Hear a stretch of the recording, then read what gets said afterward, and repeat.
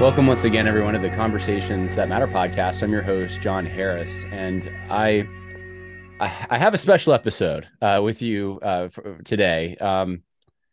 Yesterday we had a guest on, and we did this whole thing on what's happening in evangelicalism more broadly, and some have called it queering.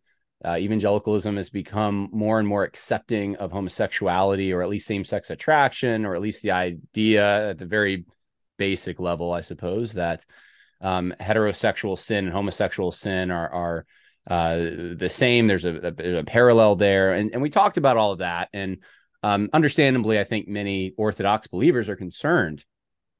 However, there are specific examples of this that are happening all over the place. And one of them is, this story is just insane. So I'm going to have David explain it to you. But one of them is in David Morrell's backyard. David Morrell's, of course, been on this podcast before.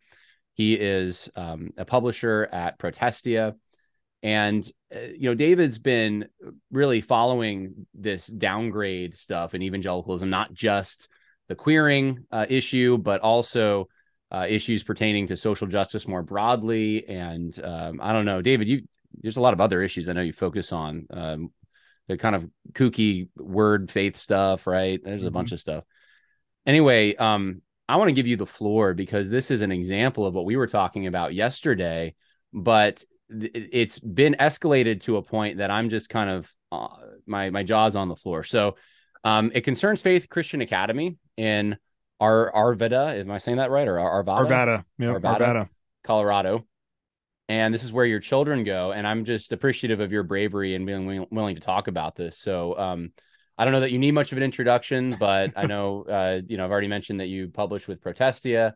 I know, you're in the military. I don't know if there's anywhere else you want to send people to check out your material. Yeah, I mean, first, since you mentioned I'm in the military, I should put this out there that nothing that I'm going to say on your podcast here is in any way an endorsement from the DoD. Nothing that I say here is representative of any of my military affiliation. It's all personal opinion here. I'm off duty on personal time, and so I got to put that in there because I've gotten my hand caught in the cookie jar by that before. Yeah, well, I'm glad you mentioned that. Yeah, it's I mean, first of all, thanks for having me on the podcast here, John. I know I sort of reached out to you when all this was going down. I just reached out to friends I had and said, hey, could you guys believe this any way that, that this is of interest or we want to talk about it? And the issue really does it really does connect to this larger, broader issue of a downgrade in evangelicalism with regard to the acceptance of what Orthodox Christian faith would indicate is very much a sin and very much something that we should be unapologetically standing up against. And how this all started, my kids have been going to that school now for like we started this year. So in thinking to ourselves, hey, this is I still believe this in a lot of ways. This is a good school for them. Their statement of faith is solid. It looks like it's a quality education. We found out that apparently the school and the church that owns the school have been in major financial straits, like major financial problems. I mean, we're talking, tens of $millions in debt, and a balloon payment on this debt was coming due, and they couldn't cover it. And so they were going to have to sell the school, close the school. At least that's what they said, that was the only option. And then along comes another church in town that says, hey, we'll buy the school. We'll buy the school. We'll take it over. We're going to rename it, but it'll be our school, that the high school will be our school at that point. And it just happened that it was the church that was buying the school is a church that my wife and I used to go to.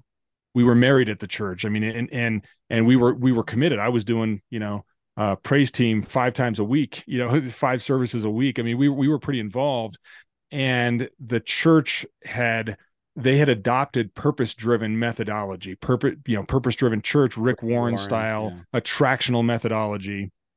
And we, at the time, because this was 20 years ago, at the time, we didn't know exactly what that was, but then through really the work that you and I try to do right now online discernment ministry, guys like Ken Silva at Uprising and Chris Roseborough doing sermon reviews, we really were made aware of how dangerous this methodology truly is and where it leads. And one of the places it's leading, especially now, is, as you said, the queering of evangelicalism.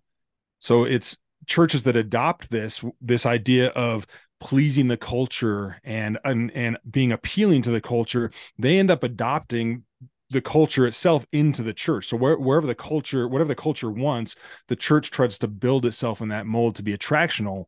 And we not only knew that that was happening at this church, but we found out that the parents at the school were actually passing around a 2020 sermon from this church that was basically full blown LGBTQ affirming, to the point where the pastor was recycling some of the most basic and ridiculous and immature arguments made against Christian teaching on homosexuality. I mean, he actually pulled out the shellfish argument. Well, in Leviticus it says shellfish is an abomination too. So what do you can't say homosexuality is an abomination because what are you going to give up your crab? I kid you not. This was in his sermon. Wow.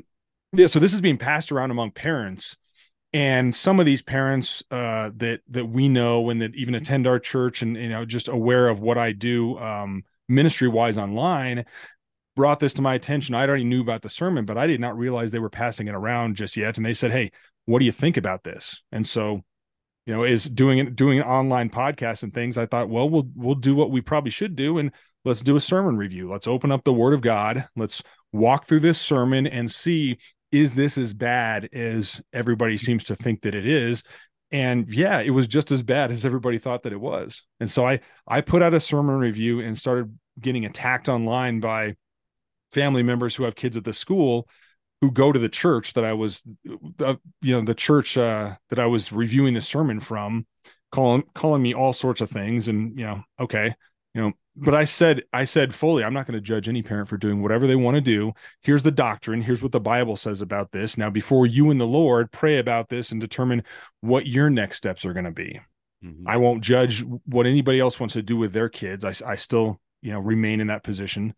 And then weeks later, somebody at the school, and we still don't know who, a student at the school or perhaps their parents later that evening decided to file an anonymous report, claiming that my son had a weapon at school and claiming that he had made a threat against the school and was threatening to come up and, these were their words, come up and shoot up the place the next Tuesday, which was the day of finals this semester. And we found out about this when police were at our door 11 o'clock on a Friday night, the Friday night before the Tuesday that would have been the finals. And we had a discussion, like, I was surprised. I thought the police were coming to talk to me. That's how it usually is when you're an online troublemaker, I suppose. But we invited him in because it was freezing outside, had a conversation, cleared things up, and said, no, he was, he said the word gun because he was making a joke about a stick of gum that he had. Then the police had determined, okay, this isn't threatening. They didn't file a police report. And so we thought it was all good. The police, shook both of our hands. He said, if you need any more questions for me or anything like that, please contact me, give me a call. He told my son, if you need any, want any other help or need to say anything else, please contact me. And it was a very cordial interaction. They left. And then we got an email from the school the next day or the day after saying he's not allowed to come to campus for finals. He's banned from the campus until we can talk to you about the situation. Okay, we figured, hey, that's unfortunate, but now we can talk to the school and clear it up. And they told us on the meeting, this Zoom meeting, that he was being banned from the campus for the next 6 months, which is the entirety of the existence of that school, because it's going to be bought by this new church, at the next semester. So we're just sort of flabbergasted by all this. And then unfortunately, I find out later in a police incident report, because again, there's no police report. There's no police report indicating that there's evidence of a crime, but there is, of course, notes from the meeting, which there always are with the police. I found out that the school, one of their employees had told the police during this investigation that I had intimidated the school staff. And all of my interactions with the school staff have been very, very above board, very helpful, very cordial, no animosity whatsoever. And so that was the proof of what I suspected, that they were coming after us because of my complaints about the incoming church and to defend the institution. And all I really had done was say, hey, this is what the Bible says about homosexuality, and this is what this church is teaching about homosexuality, and they're not the same. Right.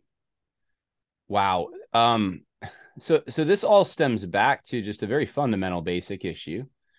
And this has now escalated to the point that you have the police showing up to investigate your son. And I mean, lawyers, my understanding is they've gotten involved to some extent. And I mean, I don't know where this is all going, but um, I do find it curious that what do you think the motive here is? What I mean, is it really that there's a willingness to fight on this issue that hard? Or Yeah, I mean, are you a I think threat because you don't back down? And I think the motive is this, and to be clear, after I determined that this school official had, and not only did he lie to the police and say that I had intimidated staff, which is an out and out lie, but he also had told my son in front of him in this meeting that the police told me that you said you were going to come back and shoot up the place. Like my son just breaks down crying right in front of them as the oh my school goodness. official accuses him of being a would-be school shooter.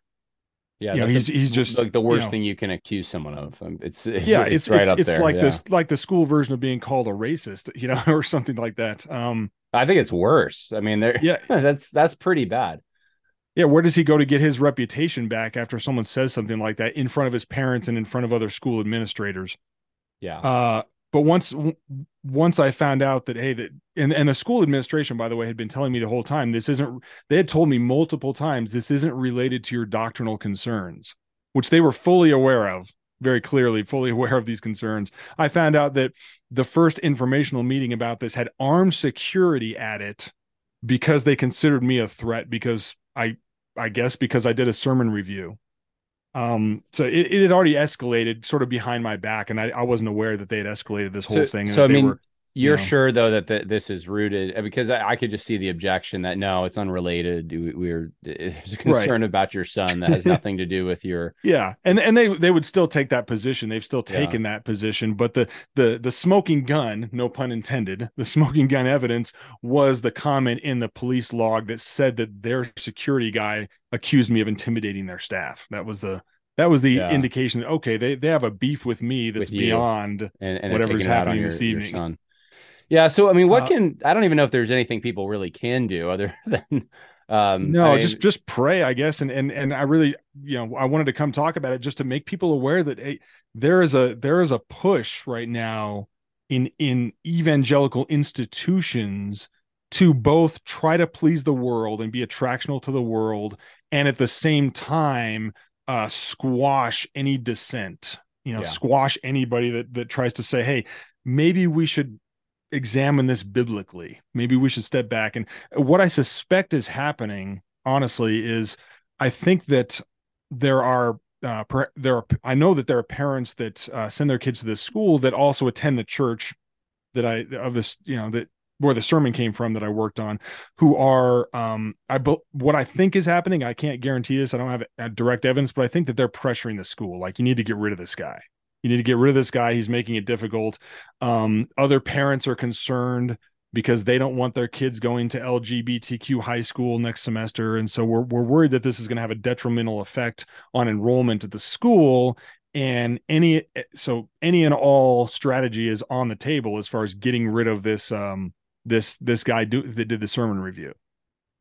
yeah. Well, Just so sad. yeah, it's interesting. I mean, I can think of parallels in like the SBC, where, Greer had his deplorables moment, kind of similar to what Hillary Clinton said about Trump supporters. And he said, in the SBC, we have all these racists and terrorists, and he had this whole list of all these deplorables. And yet, this is the same guy who was involved in soft pedaling. I mean, he wanted to use preferred pronouns at the time. I think he's retracted that, but he was soft pedaling sins the world finds to be protected, I suppose. And it's a posture that I'm seeing all over the place. And this is just one more example of it at a smaller level, but it makes me it's I don't know what to make of it. It's just it's like it reminds me even of what happened with yesterday. Was it yesterday with Dan Crenshaw accusing the conservatives of who didn't want to support McCarthy Mm-hmm. for As speaker yesterday. as being enemies, right? He used the word enemies. And I'm just like, what is it? It's in Christian institutions. It's in politics and in politics right now where those who are more traditional, more conservative, more let's just say they're supposed to be on the right side of a lot of these moral issues, are more threatened by and willing to oppose those who are to their right a little bit than those who are way to their left. I don't get it. It's is it fear? I mean, like you just said, maybe there's a fear that you're going to create a stir and enrollment will drop as a result. But there seems to be like I'm certain that's their problem. That's their concern. yeah. But there seems I like think it's institutionalism. yeah, It's they have convinced themselves, because this is in their self-interest, that the maintenance of the institution is part and parcel of ministry itself. So it's not God that gives the increase. It's not God yeah, that gives and good takes point. away anymore. It's how clever can we be with how we set this up, how we say things. And this is, I mean, like you and I are the age where we've never seen an evangelicalism that hasn't been full of market driven methodology and basically grafting, business strategy onto the visible church. That's all, in a lot of ways, that's all we've ever known, at least for these big mega churches and these big influential ministries. They've all adopted some version of what I term spiritual steroids, where we're going to modify the plain truth of the gospel, the offensive truth of the gospel, in order to be attractional and numerically grow the size of our influence and our institution. And it just happens to be that then they can pat themselves on the back and say, look at what we've done. And of course, they'll Mm-hmm. sort of humble brag, right? They'll say, look what God has done, as they, sneak in about how many, decisions for Christ they've had that week or whatever. It's marketing strategy. It's used car salesman kind of stuff grafted onto the church. Yeah, maybe that's what's going on. There's I was talking to Judd Saul, the filmmaker, the other day, and we were just talking about pastors and what pastors now, what a lot of them who are graduating today aspire to be, and what their conception of being a pastor is. And we were just kind of coming to the conclusion together that a lot of what we see is more business driven, kind of like we have businessmen really. And we're talking more on the conservative side, I suppose. I mean, you have activists and community organizer types on the left, but there's wanting to build your own kind of brand and institution, make it very successful, make a name for yourself. I mean, these are all pretty popular things right now, and building God's kingdom, being an under shepherd, right, which really isn't that glamorous of a position if you think about it. Traditionally, no. No, you're dealing with sheep. That is not viewed as very glamorous, and it's I don't think it's the position. And I don't know where the numbers are, but I would say the majority of those exiting seminary, I don't know that they have that mindset. At least I didn't see it when I was in seminary. There are some who do, but it's concerning to me, and I just feel so terrible for your family, for your son especially. And I grew up in a pastor's household, so I know a little bit about what it's like when someone wants to go after your dad and they use you to do it. And it's one of the lowest things. It's just terrible. So yeah, we're praying for you. And I just encourage those who are listening, please pray for the morals and for repentance. Yeah, for repentance, I guess. I mean, what are you hoping for as far as a good outcome? It seems like the school, because what happened was basically when I found out that they had taken this tact and that they had said, I mean, manifestly false and harmful and defamatory statements. When I found out that they're targeting us predated this, even the night of this incident. I sent, and it was very specific, but I sent a cease and desist letter, and I said, hey, I need you to retract these things, retract these harmful statements. Nothing about the school or the curriculum or anybody there, but hey, just retract these statements, and making it very clear in my email that we're seeking reconciliation. We're Christians here. So if you come back and say, hey, we shouldn't have said that about your son, we shouldn't have said these false things, we'll forgive and forget. We're going to try to move on here. And that doesn't mean necessarily that we're going to be enrolling our kids after the school is purchased by this new church, but we had no plans to pull them out of the school before that. And so I sent this information. I get what we call around here a nasty gram back from their law firm, not only saying, hey, we're not going to change anything about what we've said, but also saying we're kicking your son and your other son out of school. We are disenrolling them. And so they kicked my younger son out of school. He wasn't even involved in this. He didn't have a stick of gum. Yeah. Neither one of them, I believe, did anything wrong. But the second son was not even involved in this situation. They kick him out. I sent a letter back saying, you guys haven't followed any of your disciplinary processes. You have a bunch of discipline processes set up for this you've completely ignored. And then I got a letter back actually just a few hours ago before recording this saying, yeah, we're not changing it. Our decision is final. And, it's because of you and your harmful activity on social media. Like, I haven't said anything. Literally, I've said nothing about this school on social media. Zero. Well, wait, but you did. This is before the story that you ran, right? This is before Protestia wrote an article about the situation. Gotcha. But they had alluded to this. My supposed, and the gentleman at the school is saying I'm intimidating staff. That's what they're trying to claim, that I had somehow engaged in online activity to somehow intimidate staff at their school, which is just manifestly untrue. Yeah. The boys are out of school. We got to figure out something else to do for the, we're going to figure out something else for this semester. But I think, so good thing, I guess it's at the beginning of the semester. That's exactly. One silver lining here, I suppose. But no, that's a big inconvenience for your family. And it sounds like you've tried to follow the Matthew 18 process to the best of your ability. And I very much did try to handle this before going public. I mean, there are multiple emails back and forth, just pleading our case, saying, hey, we don't have to do this. This doesn't have to be this way. But well, if you are someone listening from Faith Christian Academy in Arvada, Colorado, then this might be something you want to take up with the school officials there. And this, ironically, David, what you described as being the threat, complaining about this homosexuality issue is now probably going to be worse, because there's going to be parents who are probably more concerned now, not just about that, but they're going to be concerned, in addition, it's boosted that because of how the situation has escalated. They're going to be concerned about, are my kids going to be accused of something? Am I going to have problems if we object to something? And so it's a lose-lose here. But I appreciate your bravery and your willingness to take a stand, which is what happened initially that led to all this. And I am convinced the Lord rewards those who stand firm for him. And so we're looking forward to good things for your family. Please keep me informed. Let me know what happens, and we'll be praying for you. Thanks, John. I appreciate it very much. Yeah, my pleasure, brother. If people want to find out more, then go to protestia.com. And then I think you're also on Twitter and Facebook, and I'll put the social media links. We're around. It's never hard for anybody to figure out what I've said about this. So if there's any he said, she said, we've been 100% transparent. I've tried to publish, especially once all this happened, I tried to just put everything out there. Said, hey, we're going to be totally open about where we are in this and what we believe and what we're committed to, and let the Spirit do his work. Sounds good, brother. God bless. Have a good day.